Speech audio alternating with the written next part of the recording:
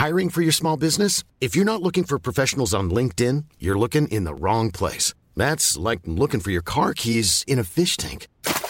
LinkedIn helps you hire professionals you can't find anywhere else, even those who aren't actively searching for a new job but might be open to the perfect role. In a given month, over 70% of LinkedIn users don't even visit other leading job sites. So start looking in the right place. With LinkedIn, you can hire professionals like a professional. Post your free job on linkedin.com/people today. In a sudden flash, it all comes clear. It's a eureka moment, an epiphany. Hi, I'm Marcus Smith, host of the Constant Wonder podcast. The world offers marvel, meaning, and mystery around every single corner. In nature, art, science, culture, history, we talk everything from bees and beetles to obelisks and asteroids. Experience the thrill of transformative encounter. We'll bring more wonder to your day. Listen to Constant Wonder wherever you get your podcasts. Hello and welcome to another episode of History Hack. We're quite excited today. Alex, who have we got on?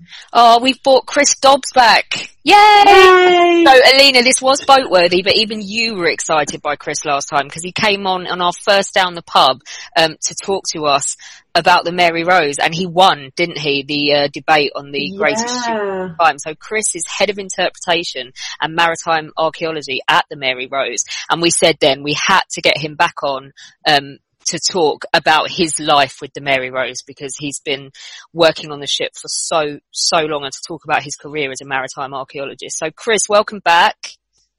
Well, it's great to be back. Thank you for inviting me. Oh, I can't wait for this because the little snippets that we got on the Down the Pub thing were so amazing, that, yeah, I was just so adamant we were going to hound you into a reappearance on the show. So let's just get cracking. So, we want, first of all, tell us how you got into maritime archaeology. Well, I was studying archaeology at university, and I went to a series of 6 lectures on underwater archaeology, and I thought this sounds absolutely fascinating. I'm going to try this. So I then took up diving and passed my, diving tests and all that sort of stuff.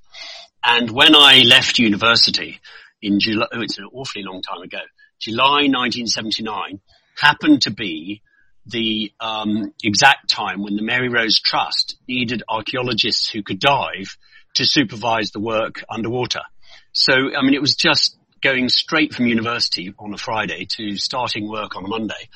And it was a dream job. So just doing exactly the same as you would do on an archaeological site on land, but doing it underwater.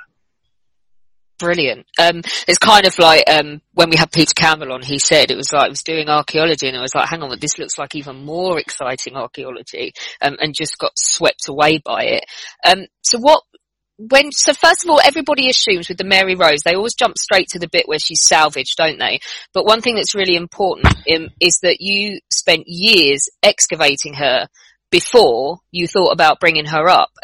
So they discovered her in 1971, didn't they? How did that come about? I don't think you were around then, were you? You're far too young. That was that was before I started at the Mary Rose Trust, but it was a story that inspired me, at university. But there was this man called Alexander McKee who started looking for the Mary Rose and other ships in the Solent, a patch of water off the south coast of England, in 1965. It said that it was always his childhood dream to find the Mary Rose. But he started to actually look for it in 1965. But it wasn't until 1971 that he and his team saw the first timbers of the ship, as opposed to just the area around the wreck site.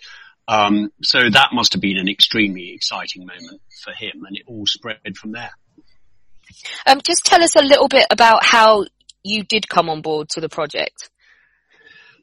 Well, I started what happened is that after they'd found the wreck in 1971, they very, very responsibly started looking around the outside of the ship. They didn't immediately start digging inside.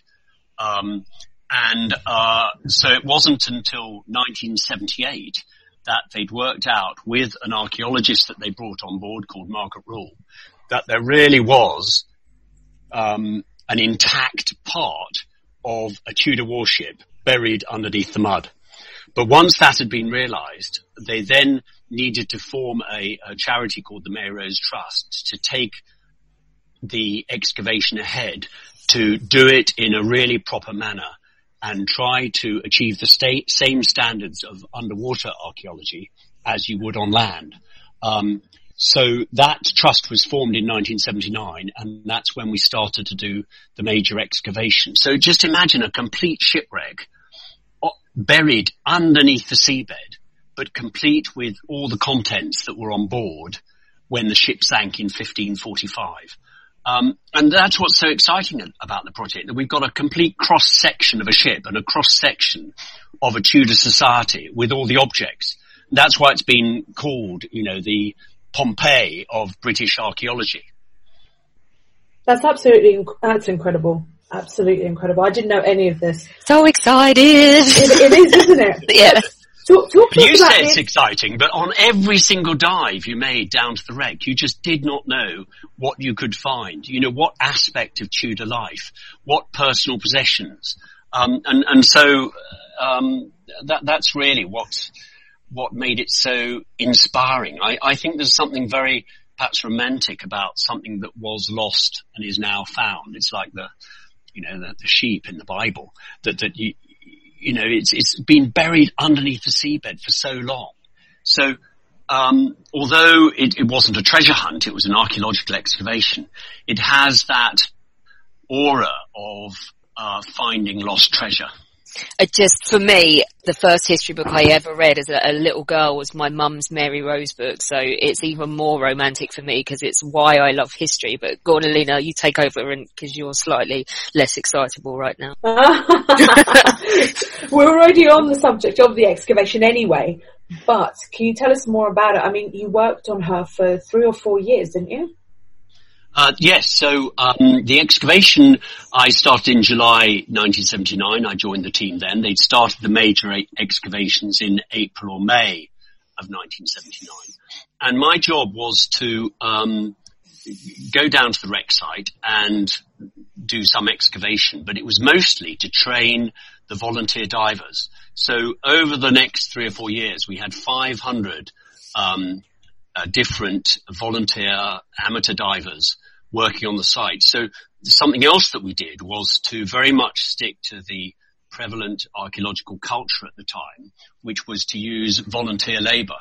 But this meant that, when the Mary Rose excavation finished, another 500 people had experience in doing underwater archaeology. So that was another great bonus of the Mary Rose project. But my job was to teach them what to do and supervise them underwater. And that carried on for the whole of 79, 80 and 81, so that by 1982 we were ready to start with the salvage operation. But what we did was to completely empty the hull of all the objects before we did the salvage. So just one of my most amazing experiences was that we found one complete cabin, and we didn't know what was inside it. So it was literally all the partitioning was still in place, and there was a sliding door at the front. Beautifully made. And this actually ended up, as we discovered, being a cabin of the master carpenter. So it was just completely stuffed full of carpentry tools and shipwrights tools. And although it was full of mud, it was almost like a Tutankhamun moment, because you can just imagine, Howard Carter looking through a little peephole into the tomb and Lord Carnarvon or whatever nudging him and saying, "What can you see? What can you see?" And he's supposed to have turned round and say, "Wonderful things, wonderful things." And that's what it was like going into a cabin like this, just finding wonderful things on every single dive. We have talked to you before about your most favourite artefact that you brought up, but for the benefit of the people that weren't listening to the Down the Pub things, it was quite a few weeks ago, and our listenership has just gone bonkers since then. Tell everybody about your shovel. My favourite object sort of varies depending on the way the question is asked. So I'm glad you reminded me which one that I said was last time. Otherwise, people will be wondering why it's different. But yes, you've given the game away. It was a shovel, and so listeners might wonder why would he pick a shovel as his favourite object? You know, why not a chest full of somebody's personal possessions or one of the guns or gold coins or something? But it's because this shovel was so extraordinarily ordinary. It was beautifully made, carved out of one piece of wood, but carved along the length of the grain. So it's what we call cleft wood. And so that meant that the handle and the shaft and the blade were all made from one piece of wood. So it was incredibly strong. Again, because the grain of the tree went straight down the wood. And I remember this one particularly because I found it on one of my dives, just a corner of it, and I exposed the whole thing underwater. And then I thought, well, I'm not going to leave this for someone else to bring it up. So I did all the measurements. We had a measuring system for showing where things were. And then after I'd completely exposed it and excavated it and picked it up, I sort of just held this. I mean, I remember it distinctly. I was kneeling literally on the silt at the bottom of the trench. And I held this up and just looked at it and thought, wow, the last person that touched this was a Tudor sailor. It's amazing. You said, though, that your answer changes. Tell us about some of the others.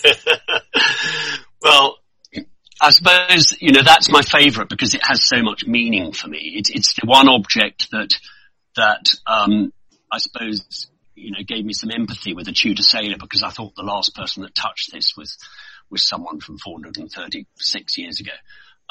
But if the question was slightly differently phrased, not my most favourite object, but the most important object, again, I would actually choose something that some people might think is a bit plain, but it's a rosary. It was actually found by my wife, Chrissy, and brought up by her. But a rosary, so a paternoster, so a series of beads, with a series of 10 small beads and one large bead. And this is what people would say their prayers with. You'd say 10 Ave Marias and one paternoster, 10 Hail Marys and one Our Father. But what is so extraordinary about this, again, it was beautifully made, beautifully carved. It's very tactile. You know, someone would literally have it in their hands, as they said their prayers. But also, it's a very Catholic way of praying. And in fact, in the 1530s, so 7 years before the Mary Rose sank, you were actually banned from saying your prayers this way because, you know, Henry VIII was, you know, forming the Church of England and the break with Rome. And yet we still find it on the Mary Rose. This is Henry VIII's ship. You know, it actually belongs to him and all the equipment on board belongs to him. But we found 8 or 9 of these rosaries on board the ship. And it shows that even though using rosaries like this had been banned, people were still going to keep praying with the method they'd used for the last 20 or 30 years, whatever the king was doing. And I talked about this Pompeii moment, but these wouldn't have been discovered. You know, these sailors wouldn't have been found out for doing things against the king's wishes if the Mary Rose hadn't sunk and all their secrets and their treasures had gone down with, of the crew had gone down with the ship for us to reveal hundreds of years later. I love it. There must have been stuff that you picked up on the seabed where you picked it up and no one has ever been able to figure out what the hell it is. Sure, that happens. You know, archaeologists don't know. You know, we don't know everything at the time. We've had objects in our collection that we didn't know what they were. But the great thing is that we show them to experts. Some things are still in the museum that we're not quite sure. There's a couple of carpenter's tools. We can't be absolutely sure what they were for. We think one was a small thing for measuring things with. A way of making a template, and another might be a scraper. So it's a bit like a spoke shave, but it's more like a scraper. So, we get these objects, that we don't know exactly what they are. We've got some, things that look like drumsticks, but they're probably chart sticks. So you would wind a chart up with them. And so some of these things you only identify when people see them many years after they were actually excavated underwater. Chris, what was the most difficult thing to excavate? Some of the fragile things. We've got things like lanterns, and lanterns. The word lantern is sort of like a lamp horn. So they had horn inserts. If you imagine a barrel, a very small barrel made with staves, and every other stave is missing and has a horn insert in it. Do you imagine? You then get like a shape of a cylindrical lantern. And those were quite difficult because they were very fragile. So you had to excavate them, intact and in one piece.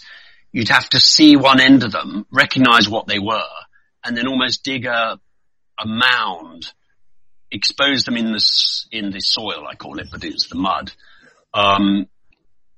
Expose them like on a plinth first, and then undercut them, and then put them in a chest and bring them to the surface. Do you see what I mean? So those were a big challenge, but one of my biggest challenges that I took on was to try to bring up chests, so sailors' chests in one piece. And although the whole principle of what we were doing was that, and I think we showed the world how you could do archaeology underwater to the same standard as archaeology on land, I felt that these chests, there was no point excavating them and completely emptying them underwater. If you could actually raise the whole chest, put it in a box underwater just bigger than the chest, and then raise the whole thing to the surface for excavating on the surface, simply because you could spend more time on it. You could spend half a day on it instead of just an hour or 72 minutes, which was a typical dive time underwater. So I think they were quite difficult. Oh, I could listen to this all day. Obviously this stuff is massively old. Is there anything that you sadly just lost because you could not get it up in one piece? To take one example, the first time we saw a sword underwater, it was, we hadn't seen a sword before, and to get something made of, basically metal surviving. Sorry, I digress, but underwater or on the Mare Rose side, because of the silt, leather and wood survived really well. Yeah. But metal didn't survive so well because of the salt water and corrosion and so on. And that, in that way, underwater archaeology really complements land archaeology, because land digs have the metal but not the wood, and we have the wood but not the metal. So there was this sword which we uncovered in one of the trenches that I was supervising. And it was the first sword we'd found. And it was so fragile. It was literally just a stain on the seabed. And Margaret Rule, who was directing the excavation, was always keen to try out new techniques underwater. So we built this little sort of cofferdam around it with a flexible metal, a long sheet of metal exactly shaped around the sword. But it was about 1 meter long. And then she used a polysulfide rubber or something to inject into this to make a mold of the sword, because what we hoped we'd be able to do is then to lift this mold with the sword. But sadly this didn't work, but didn't mean we shouldn't try it, because we were trying new techniques the whole time. So that sword was lost. You couldn't, as you say, you just couldn't raise it from the seabed. So one of the only records of it is a photograph I took with a scale before we tried this method. But very, very fortunately, later on in the excavation, another sword was found actually underneath the ship, and this was in one piece and just perfectly, it survived perfectly. And it's actually the earliest dated basket-hilted sword. Anyway, it's for the sword anoraks amongst us, it is the most fantastic object to have a basket-hilted sword from a known date. And it was in perfect condition. So it's just, I think the way metal goes is that because of galvanic corrosion or whatever it is, sometimes there might be something touching it that disintegrates and the object you want completely survives, like anodic protection. But that's an example of an object that we couldn't actually lift from the bottom of the seabed in one piece because it was just a stain in the mud. Let's move on to the salvage. This is the most complex and expensive salvage project ever at the time. And how does the idea get floated that you're going to try and bring her up? I don't think it's the most expensive ever, but it was certainly, salvage, because you've had really expensive salvages, but for a historical vessel 500 years old, it certainly was very novel and so on. But how do you float the idea? I mean, I think, again, going back to the work of Alexander McKee and Margaret Rule, Alexander McKee, who first searched for it and found it, and Margaret Rule, who directed the excavation. One thing that they did when the Mayrose Trust was formed was, I think they very responsibly had a meeting with all the great and the good and experts, and they discussed two questions completely separately. One was, could the Mary Rose be excavated and raised to the surface? And that was almost an engineering and, archaeological and fundraising discussion. But the other was, should it be excavated and raised? And I think it's really important to differentiate between those two different questions. And it's only because the answer to those two meetings was a yes. It's like getting 4 yeses in Britain's Got Talent, isn't it? Yeah. Because the answer was yes to both. In fact, someone should have smashed the golden buzzer, I reckon. Definitely for this.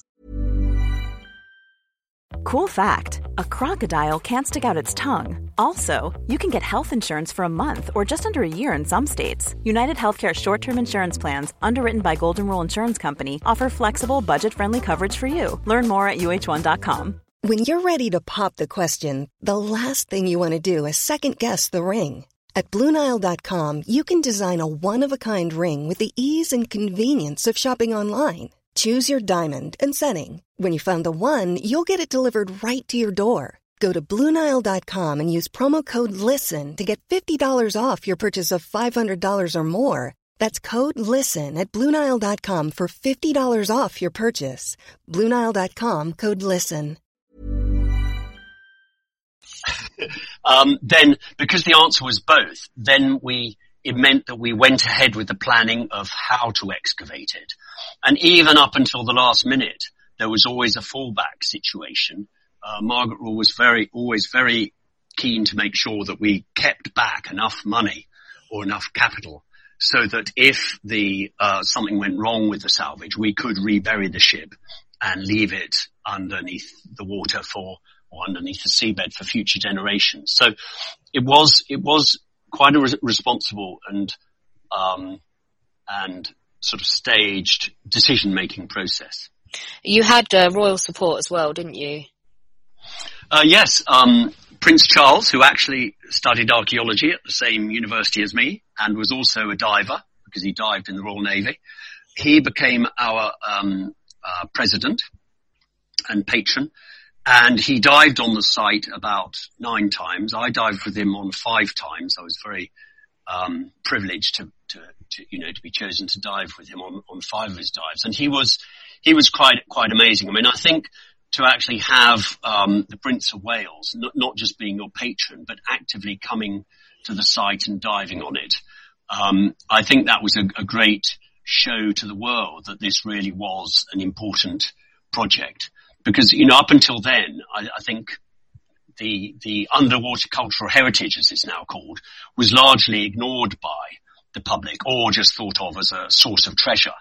But with his involvement and with the Mayrose Trust showing that archaeology could be done underwater, I think that the Mayrose project, and particularly the lifting, although in a way the excavation was more important, but particularly the lifting, because so many people in Britain listened into that and watched it on the BBC television live, that really brought raised awareness of the underwater heritage to the whole nation and to the world, in fact. We'll get to the lift in a minute, but talk to us about planning it. It involved a big yellow frame, didn't it? I was I wasn't born, so, but yeah, that's my memory of, is it a big yellow frame with the pictures in it? Yeah. I want to know more about this yellow frame. It sounds intriguing. Yeah, this yellow frame. I mean, jumping ahead a bit, but I think one of the problems with the salvage is that it was sort of quite well hyped up in the press. But then when the ship came up, because it's a 500-year-old ship, it was obviously cocooned in this yellow lifting frame and cradle. So that when it came up through the surface, I was actually underwater at the time, but when it came up and people could see it live on television, they were wondering, well, where are the sails? Where are the masts? Where are all the decks? Why can't we see it?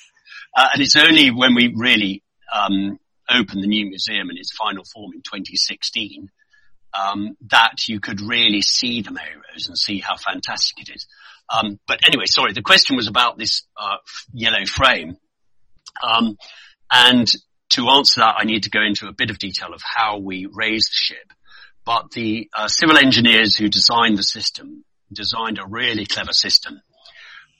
Because if you imagine, the ship itself was very, very fragile. Because we've only got half a ship, it didn't have, the innate strength of a box. It's like an egg. Margaret Rule likened it to an egg, and an egg is quite strong. But when you've got half an egg, it's like an open petal of a flower. It'd be impossible to raise it from the bottom of the sea. So what they designed is a lifting frame that we lowered over the top of the ship and was standing on 4 legs. And then we wired the whole ship up to that lifting frame. Then we jacked up the lifting frame so that the hull was just taken about 3 or 4 inches off the seabed. Then the whole ship was lifted underwater and transferred underwater into a cradle. And then the whole system of the cradle and the frame and the legs was raised in one piece. So it was like cocooned almost in this box when it came through the water surface, because that's the really difficult thing, is raising it up through the surface. But by then it was protected. It was resting on a cradle below and hung from a frame above, so that it wasn't just dangling as it came up. And that's why the public couldn't really see it so well amidst that enormous yellow frame that you talked about. Can you take us through that day? Sure. We got up pretty early. I mean, we've been working for months before then. In fact, I need to take you to the day before first, because as many listeners might remember, it was meant to be coming up on Sunday, the 10th of October, 1982. That's the day that the press and the television said that it was going to come up on the Sunday. And when we woke up that morning, on the Sunday morning, because we were staying on board the enormous salvage vessel called Togmore, that was moored out in the Solent.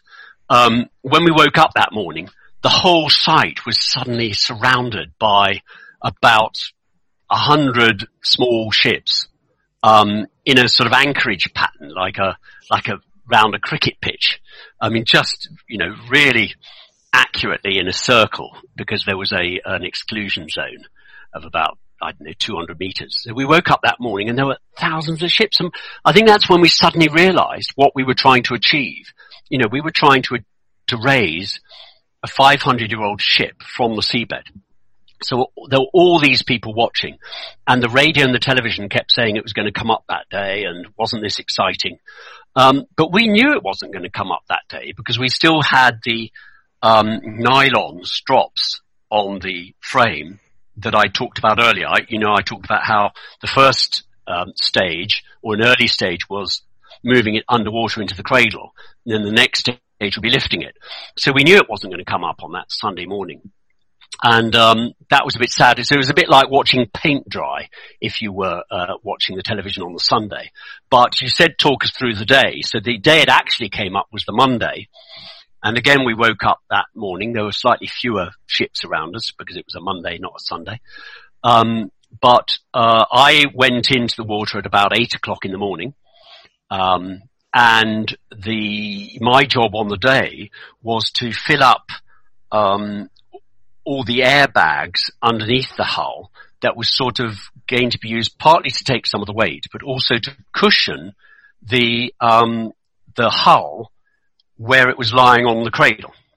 So, I mean, just like cushions. So I was filling up all those airbags, and then the lift could go ahead. And at 9:03, I can see from the records, is when the first few timbers came above the water's surface. And all the guns went off and the champagne corks were popping and so on. But I was actually underwater still and saw the Mary Rose lifting up off the seabed in its cradle and then going up through the water surface. So you can imagine that was, you know, one of the most amazing dives I had on the ship. To have been underwater when it came up was really quite a privilege. There was a slip, wasn't there? Oh, they must have saved you some. No, they didn't save any champagne. But yeah, there was a slip. So, I was underwater until, and also another colleague called Kester Keithley and Jonathan Adams on the Mary Rose Trust diving team, and two people from the Royal Engineers diving team were underwater as it came through the surface.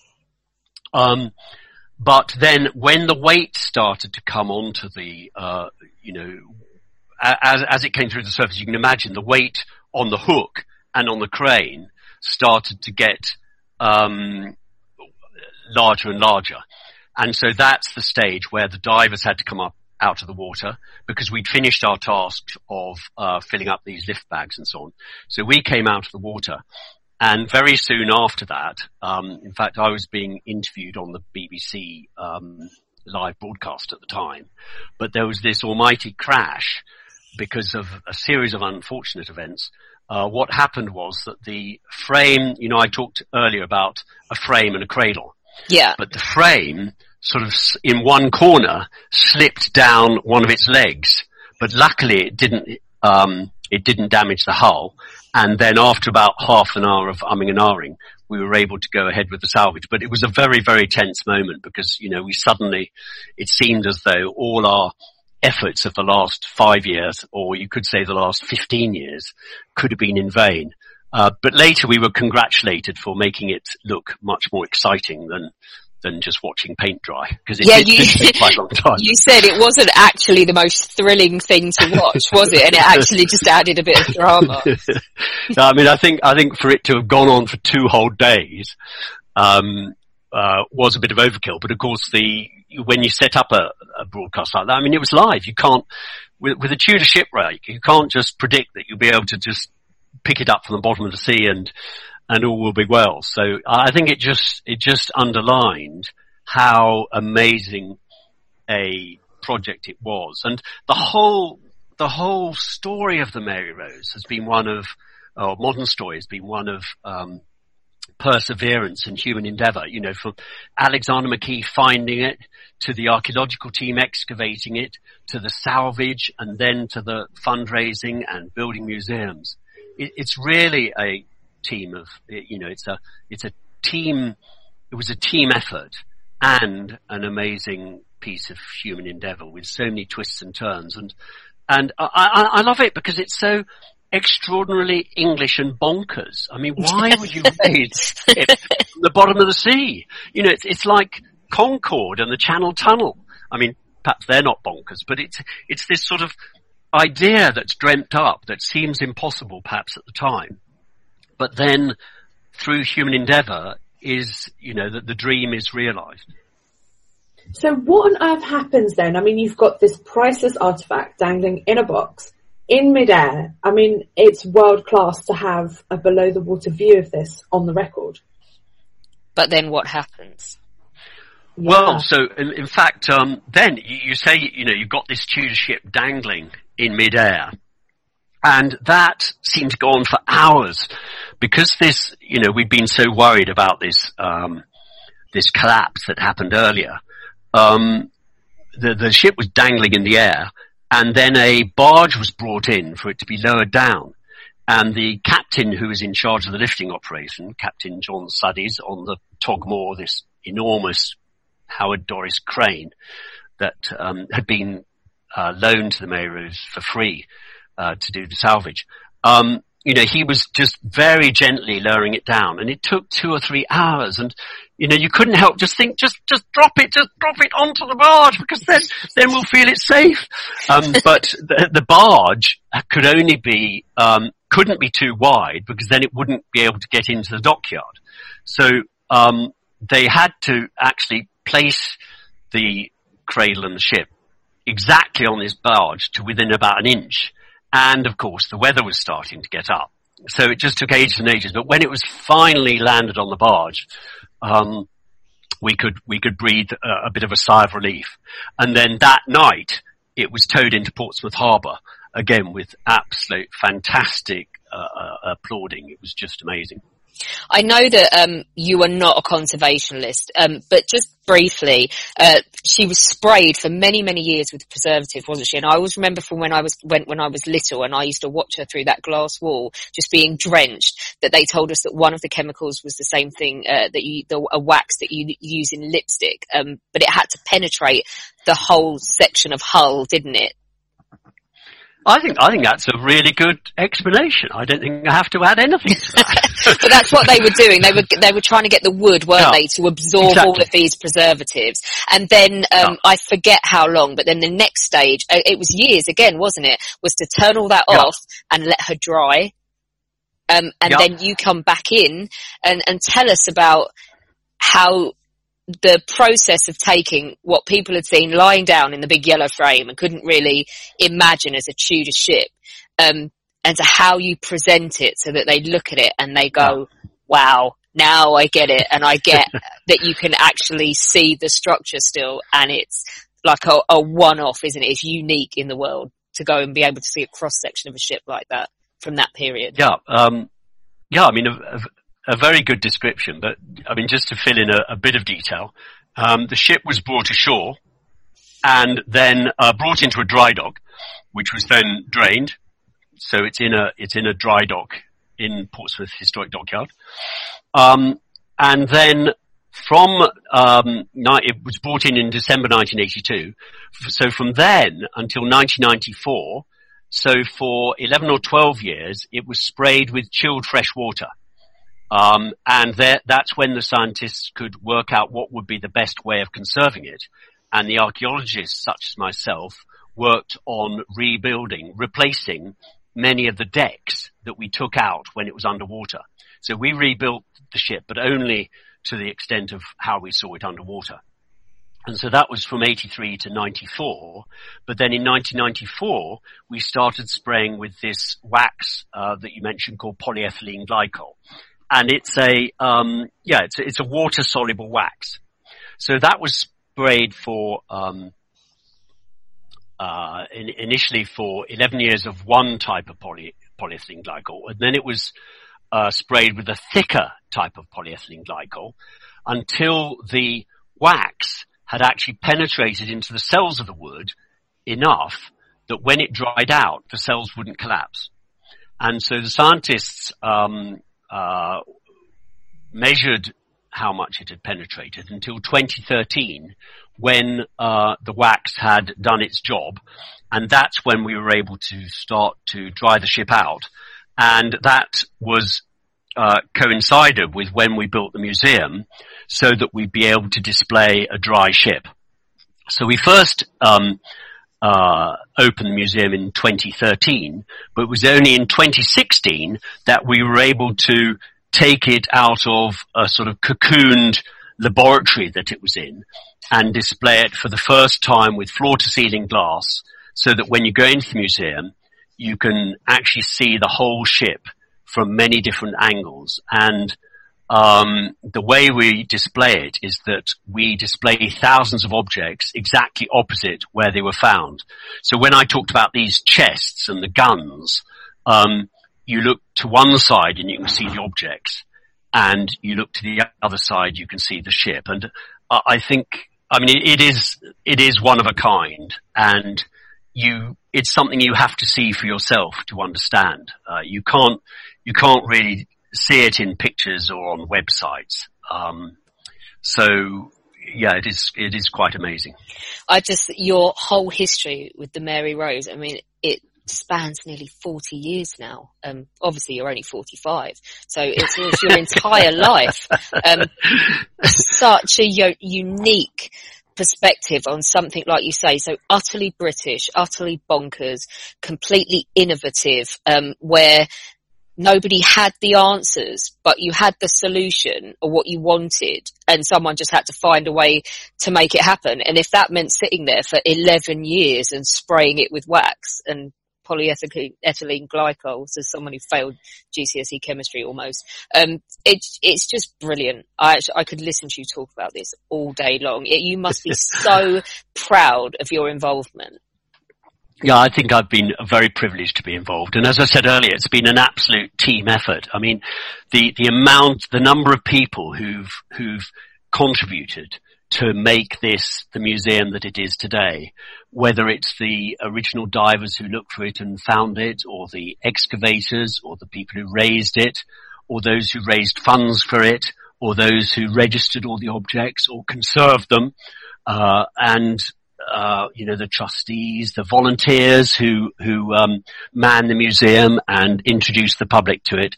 I mean, it is just an amazing project, and I think everybody does it because it is so utterly indescribable. To be able to see things. Another of my favourite objects is actually a shoe, but it's being completely worn through, so there's a hole in it. And that, again, is an example of an object that you can empathize with the Tudor sailor who wore it. We've got the plum stones, we've got the peppercorns, we've got the equivalent of the eye watch of the people on board. And so it's this complete cross-section. And unlike any other museum or country home or estate that you might visit, this has objects that belong to the everyday man, and not just the posh people. You see paintings and gold and silver tea sets and so on when you visit other museums, and statues. But at the Mary Rose, you see these ordinary objects like knit combs and wooden bowls and wooden beer tankards. It's one moment frozen in time, isn't it? Yeah, it is. It is. I love it. I've already decided as soon as I can get out of here and we're allowed out, I'm going down to Portsmouth Dockyard because we did our Hornblower show last night. So I want to see Victory again. And I have not yet seen the museum. I've seen her in all her different stages. So as a little girl, but I have not seen her in the finished museum. So it's my first thing I'm going to do when we're let out again. It's a pity that, as we talk, the coronavirus is just striking. My post is going to be furloughed on Monday, and the museum has just closed. But when it reopens, I hope sometime this summer, it will be a cause for celebration. And I hope a lovely way that people can, do something cultural when they're let off this, isolation, because it is very well worth seeing. I'm going to have to fly into England to be able to go and see the Mary Rose, but road trip, we'll go. Yeah, let's do it because I'm swayed, and I never thought I'd ever hear myself saying that I have been swayed towards a ship. But you even called it a ship, Chris. You have sucsucceeded. Did I just say ship? You said ship instead of boat. Uh-oh. So proud of you. Uh-oh. Chris, thanks so much. It's been a pleasure. Thanks for asking me. Join us tomorrow when we will be talking to James Rogers about the history of weaponry. And what we did was ask him to pick the most important innovations in history so far as weapons are concerned and talk us through them. It's really interesting. I definitely learned a lot. Don't forget that you can become a patron of History Hack now for as little as $1 a month. It will help us to keep going in the aftermath of the coronavirus crisis. You just need to go to www.historyhack.podbean.com. There now follows a public service announcement. I'm Horatio Hornblower. And I'm Archie Kennedy. The simplest gift you can give in these troubled times is to obey orders. Indeed. The regulations are very clear in the matter. It is the duty of all of us to remain at anchor until the little people in the talking box signal you otherwise. You don't want to end up getting flogged. Good day to you. Good day to you both. When you make decisions for your company, you look for the no-brainers. And if you have a lot of mailing to do, Stamps.com is the ultimate no-brainer. It streamlines your processes to make your business more efficient, which makes you less busy. Mail checks, invoices, legal documents, and everything you need to keep your business running with Stamps.com. Seamlessly connect with every major marketplace and shopping cart. Schedule package pickups and see your cheapest and fastest shipping options from different carriers, with rates up to 89% off USPS and UPS rates. And with the Stamps.com mobile app, you can take care of mailing and shipping wherever you are. Make the same no-brainer decision as over 1 million other businesses with Stamps.com. Sign up with code PROGRAM for a 4-week trial, plus free postage and a free digital scale. No long-term commitments or contracts. That's Stamps.com. Code PROGRAM.